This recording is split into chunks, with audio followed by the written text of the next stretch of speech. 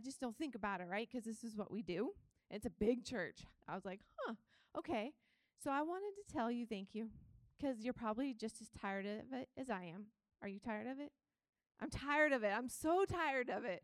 I'm so tired of it. And with all that's happening, we'll probably be wearing it for a while. So I just want to say thank you. Thank you for coming. Thank you for putting up with it. I'm tired of singing into my mask. Like, I was like, this mask is the worst for singing. So thank you. Good morning. That was a beautiful prayer. Casey said, what did she say? I was like, that God would awaken, lighten something in us. And I was like, isn't that our prayer? That longing, isn't that why we show up here week after week after week, really hoping, longing that God will ignite something and speak to us. So that's my hope as well. This is the second week of Advent. Last week was pretty special. Thank you, Jamie, for teaching Sunday school on stage. That was a first. That was engaging. So Advent has themes.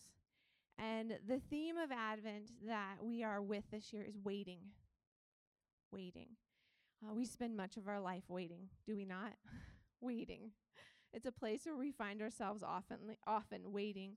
This season of life has felt like one long waiting. Like right now. I was going to say COVID. I'm like, I don't even want to say that out loud because I think people are so tired of the word. I'm like, they'll turn me off. So this time has felt like one long waiting. And in waiting, the way things have been cannot be anymore, right? The way that life was before this season cannot be how it will ever be again. And yet we're in one long, because we're not settled. We have lived in a long season of being unsettled. We don't know what life is going to look like. We're not sure yet. We don't know what it's going to be when we get to the end. And so we're waiting. The theme of Advent often is we're waiting for Christ. That's what we're waiting for in Advent. And it's apropos right now because we find ourselves in a time of waiting. We want God to match our speed, our hustle. And yet when we look at the saints in our own lives, we cannot deny that God moves slowly. God moves slow. One of my favorite prayers is trust in the slow work of God. God moves slowly. Trust in the slow work of God. So in Advent, we slowly wait for God, waiting for him day and day and day. Last week, Jamie spoke on hope. Hope is the first theme of Advent. Hope. When I looked up the definition of hope this week, it said hope is to have confidence and trust. Hope, to have confidence and trust. Sometimes right now I look at the world and it feels impossible to hope. What am I hoping for? Is it possible? I wouldn't say that I'm a person that loses hope. However, as I was reading recently, it says, when have you thought in your mind, this will never change? When have you thought, this is just the way it is? In your marriage, with your family, relationship with somebody, yourself, this is just who I am. I'm stuck here. I clearly can't change. And I was challenged that those are places where I've lost hope. So I think if you would have asked me, I'd been like, I'm a very hopeful person. I trust. I have confidence. And yet there are times I whisper in my mind and in my heart, that's just the way it is. That's not going to change. And I was challenged to relook at that and realize I've lost hope. This week I landed in Psalm 131:3. I want to read this for you. It says, wait, Israel, for God. Wait with hope. Hope now, hope always. I liked last week how Jamie told the kids, whenever you see Israel in the Bible, you can just kind of take it out and put your name there. And it's because Israel was God's people. And now we're included in God's people. So I was reading it this week. Wait, Heidi. Wait for God. Wait with hope. Hope now. Hope always.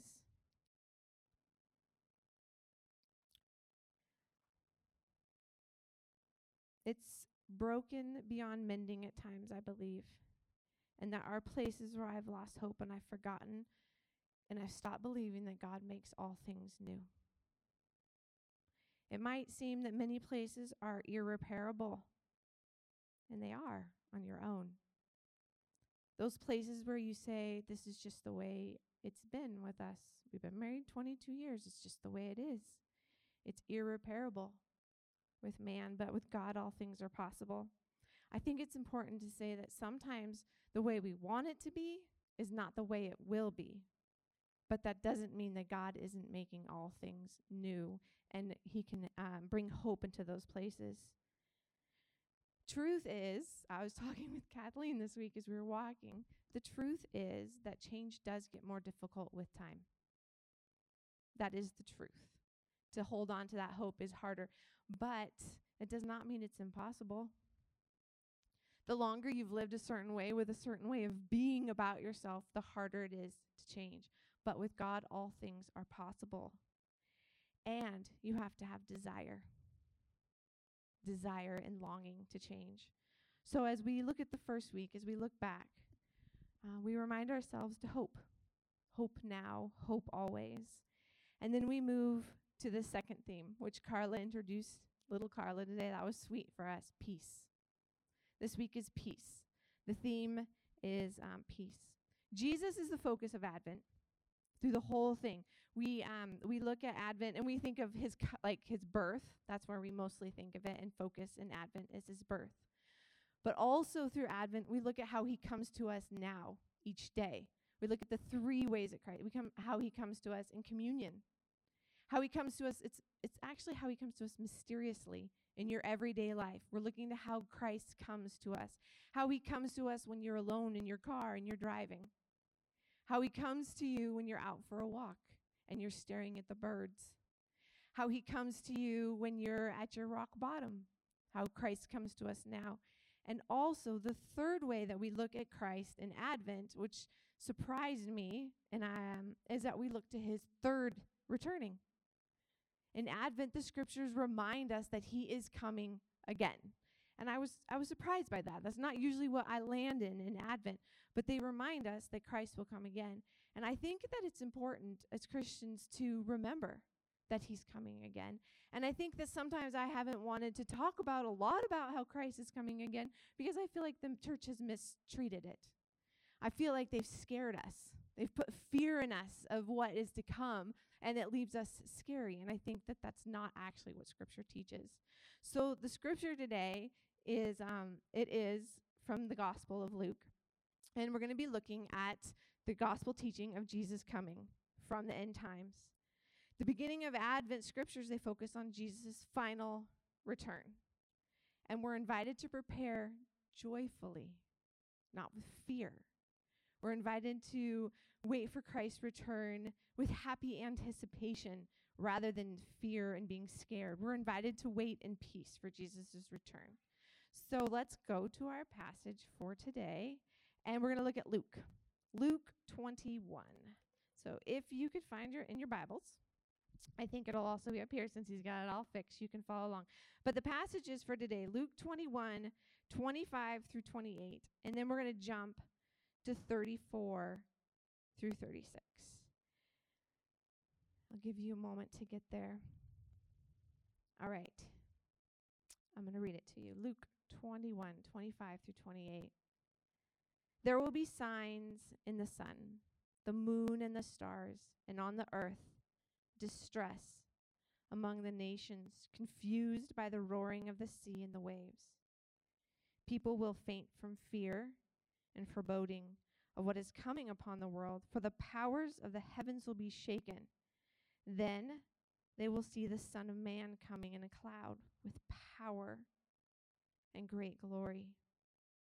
Now, when these things begin to take place, stand up. Raise up your heads, because your redemption is drawing near. Verse 34. Be on guard, so that your hearts are not weighed down with dissipation and drunkenness and the worries of this life, and that day does not catch you unexpectedly like a trap. For it will come upon all who live on the face of the whole earth. Be alert at all times, praying that you may have the strength to escape all these things that will take place and to stand before the Son of Man. Jesus, be with us as we look at your word today. May our hearts hear you. In Jesus' name, amen. Amen. When I read this passage on Monday morning, it was the passage in my daily reading, and I thought, how apropos. This is where we're at. The signs in the heavens and in this world. People are faint with fear. When we look around, the world looks like it's gone, just a wreck. It looks like the places around us and the people, humans are hurting humans, and power has been abused. There is unfaithfulness inside and outside of the church, and people are freaking out. People are full of fear and foreboding. We've been taught this as a church to freak out with the rest of the world rather than to learn to live in peace. Pete Scazzaro is a pastor in New York, and he said right now in New York that people are paying $500 an hour to see a counselor. $500 to see a counselor. And I look at it and I think 2,000 years ago, when the world looked crazy, people were full of fear and foreboding, and it's still the same. Without Christ, without peace. That's where we're lent to. When my sister went to the doctor with her kids a few months ago, he says, I'm so glad your kids aren't depressed, because if they were, it would take months to be able to see a counselor. I'm not saying that if you believe in Jesus that you will not be anxious. That's unkind and not true. I am saying that when we fix our eyes on Jesus and we look at him, there is a peace that is available to us. I just thought when I said that, because that can be really unkind and untruthful to say that. But when I do look at the world around us, and I do think we saturate ourselves in the news, and we saturate ourselves in things other than Christ, we find ourselves not looking any different than the world, and we find ourselves fear and foreboding. And I don't say we and not include myself. There have been times in the last couple years when I have lost sight of Jesus, and I have found myself sitting in fear and foreboding. And then I remember that the Son of Man is coming. Jesus is more powerful than the fear that's going around. Then I remember that it doesn't matter what our president really does, no matter how much I like or dislike him, that God is more powerful than Biden and Trump. And sometimes I forget when I hear the news. When we come to the passage here, it says, when these things happen, then we will see the Son of Man. And I think we come at this from a Western view. So we're like, now is then. If this is what's happening, then is now. But I think we need to recognize that this is not written from a Western perspective. This is written from an Eastern perspective. And time, when you read Scripture, does not ever line up with the way that we see it in the Western world. And so I think a lot of times right now people are like, it's then. Right now is then. And I think people, if you're honest, if you look like 100 years ago, after the Spanish influenza, people were probably like, it's then, it's now. Last year I studied Revelation with the college students, and I realized how much my theology from Revelation was taken from books, novels, not the Bible. It was written by the Left Behind series. Did you know the word Antichrist isn't even in the book of Revelation? I was like, what? Really? It's not even there. And I realized how false my view of Revelation. And the reason I said it's a huge part of it is the timing, the then. The guy from the Bible Project said, you know Jesus might not come for 1,000,000 years? I was like, what? He said, Jesus actually might not come for 1,000,000 years. We really don't know. Jesus doesn't even know when. We have spent so much time in the church, we trying to figure it out, right? We got to know when Jesus doesn't even know. What a waste of time. What a waste of time. But the point here is someday, then he will come. And what I notice is what he will come is with power. Jesus has power and glory. And when I take my eyes off of that, when we take our eyes off of that, we tend to be fearful. We live that way. Now, when these things happen, which you could say they are now, stand up and raise your heads. Stand up and raise your heads because your redemption is near. Stand up. Not put your head in the sand because you're scared, but stand up. It takes a bit of faith to stand up. When I thought of that is I often stand up afraid. Do you ever feel like that? Like you stand up afraid. I'm standing up, I'm looking at Jesus, and I'm still a little bit afraid. And I think that that's okay. Like I think when the world is falling apart, to stand up and be afraid is still to say, I trust you, I'm standing up, I'm hoping this is enough. Stand up and be afraid. So the first is he says to stand up. And then next he says to be on guard. To be on guard. So that your hearts are not weighed down with dissipation, drunkenness, and the worries of this life. I don't want a heart that's weighed down. Be on guard so that your hearts are not weighed down. I think many hearts are weighed down. I think many people think that's just actually the way that it's supposed to be. They don't even think that there might be something different available. And this is what it says weighs down your heart. Dissipation, drunkenness, and the worries of this life. I was like, I actually don't know. Maybe you guys do. I'm like, I actually don't know what the word dissipation means. And I looked it up. Listen to this. I was really surprised. Okay, so this is dissipation. This is what weighs down my heart, your heart. Mental distraction, amusement, and diversion. Is that not us? Is that not our culture? I was like, wow, mental distraction. We are so good at mentally distracting ourselves. Amusing. We've been called the people that amuse ourselves to death. We've been known as the culture that amuses ourselves to death. And diversion.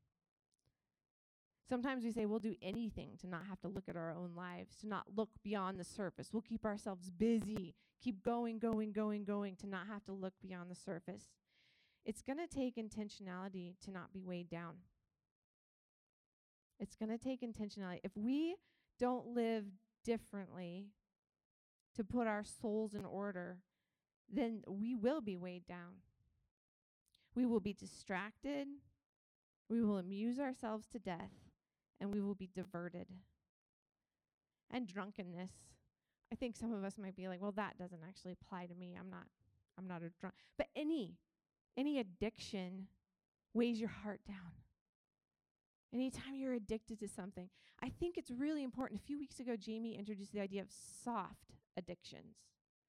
Soft addictions. And I think that we have to look at that as Christians. What are the places that you go to when you just want to numb? That weighs your heart down.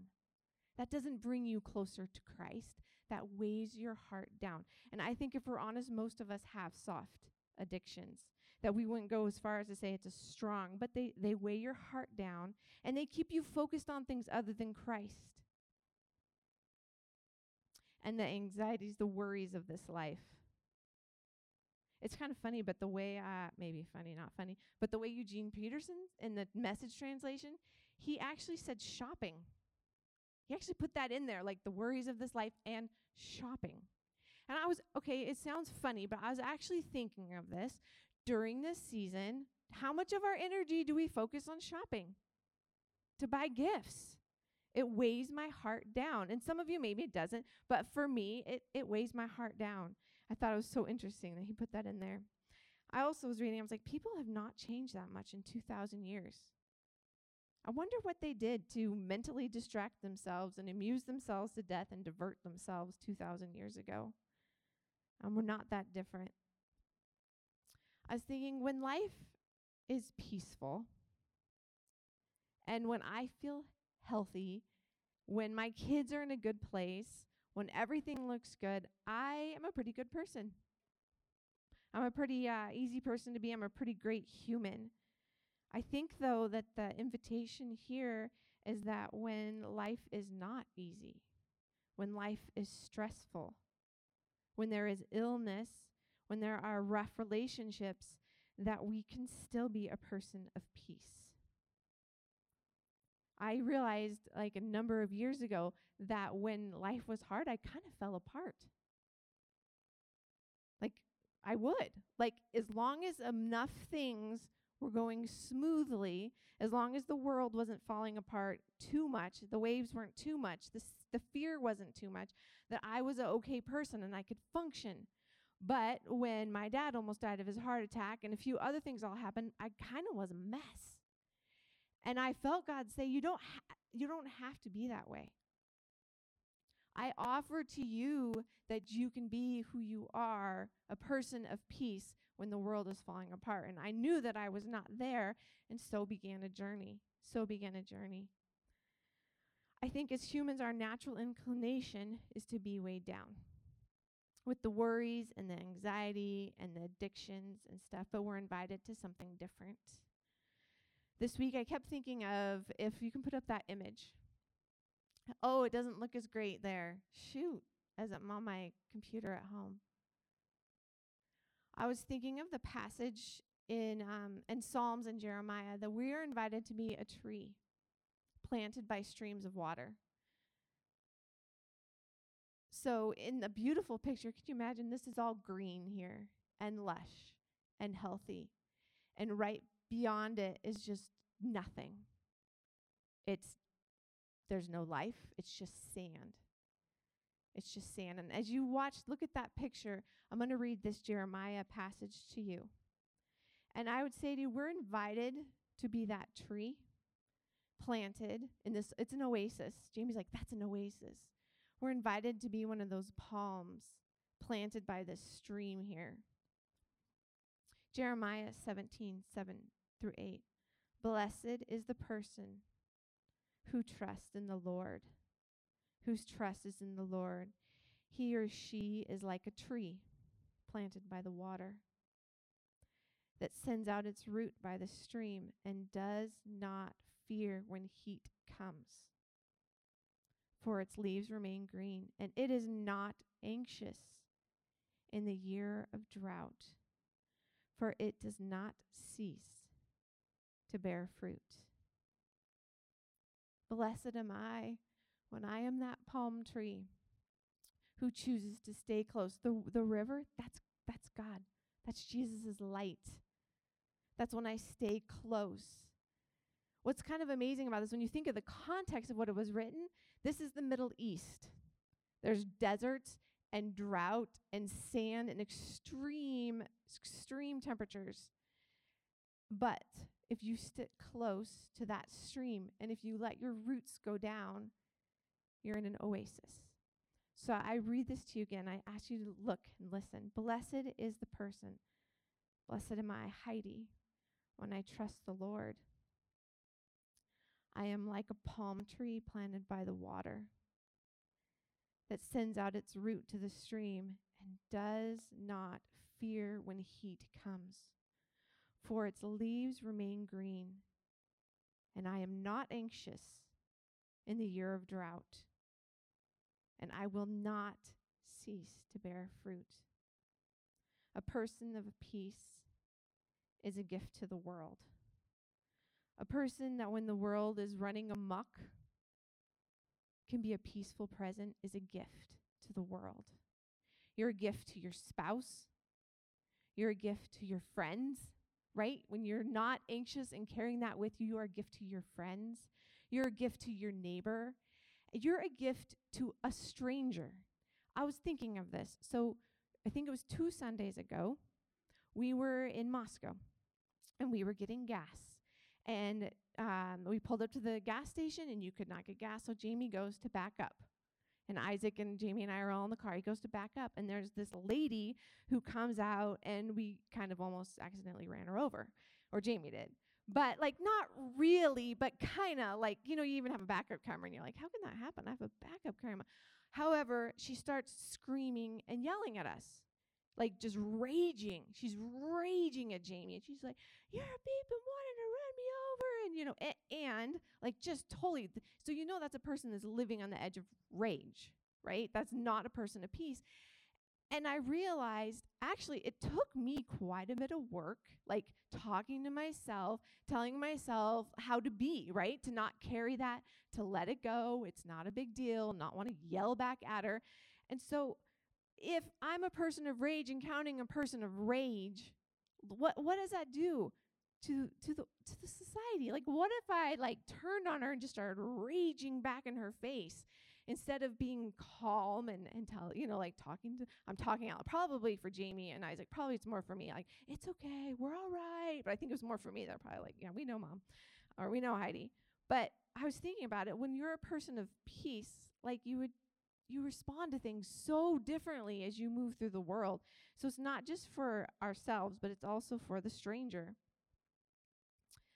When I lose trust, when I lose that trust, I lose peace. When I lose trust, I lose my peace. When I take my gaze, when I take my roots up and I place them somewhere else, I get anxious. I've told that story here before. Okay, I'm wearing this sweater today. I realized I put it on purpose this morning. This is my grandma's sweater. My grandma died at the end of May, and I got her sweater. And I realized I was speaking today on peace and not being fearful. Jamie often says here, you have grandpa in your bones. We want more of Jesus, but a lot of times we look like our family more than we look like Jesus. I have grandma in my bones. Not grandpa. I probably do, but I have grandma. My grandma loved Jesus a lot. She loved Jesus a lot, and my grandma worried a lot. My grandma was a very fearful person, and I have grandma in my bones. The first thing grandma would say on the phone is, other than, are you still skinny? That's not helpful, not loving nor kind. And the next one was, are you okay? Is Jamie okay? Are you okay? Is everyone okay? Is anybody sick? You're all fine, right? Right? Nothing's wrong with anybody. And so I've noticed it's a theme in my life that I get scared. I lose my peace. It's in my bones. But the invitation to me, if that's in your bones, is I feel Jesus takes my face and he looks me in the eye like that little kid. I've told this story because I experience it regularly. I get fearful, and I actually experience Jesus. Like, have you seen the little kids you guys have little kids where they want your attention and you're talking to an adult and they come up and they put their hands, my kids used to do this to me. Emma would do this. She'd put her hands on either side of my face and she would turn my face towards her and she would say, Mama, like, look at me. And then they could talk to you. Like, look at me. And this is how I often experience Jesus, because sometimes I take my eyes, I take my roots and I put them up there. I put them way up there, and I start to shrivel and die. And I actually can experience Jesus. He puts his hands on either side, and now he's the guy from The Chosen that I see. If you watch it, you know what I mean? And he's cute. And then he lights your face. That's a weird thing to say. Oh, my gosh. Take that out. That's a really weird thing to say. But Julie said that Peter was really hot, so I don't know. So you put your hands on the side, and he takes it, and he looks at me, and he says to me, you can trust me. Oh, my gosh, did I totally, completely derail that story? But, okay.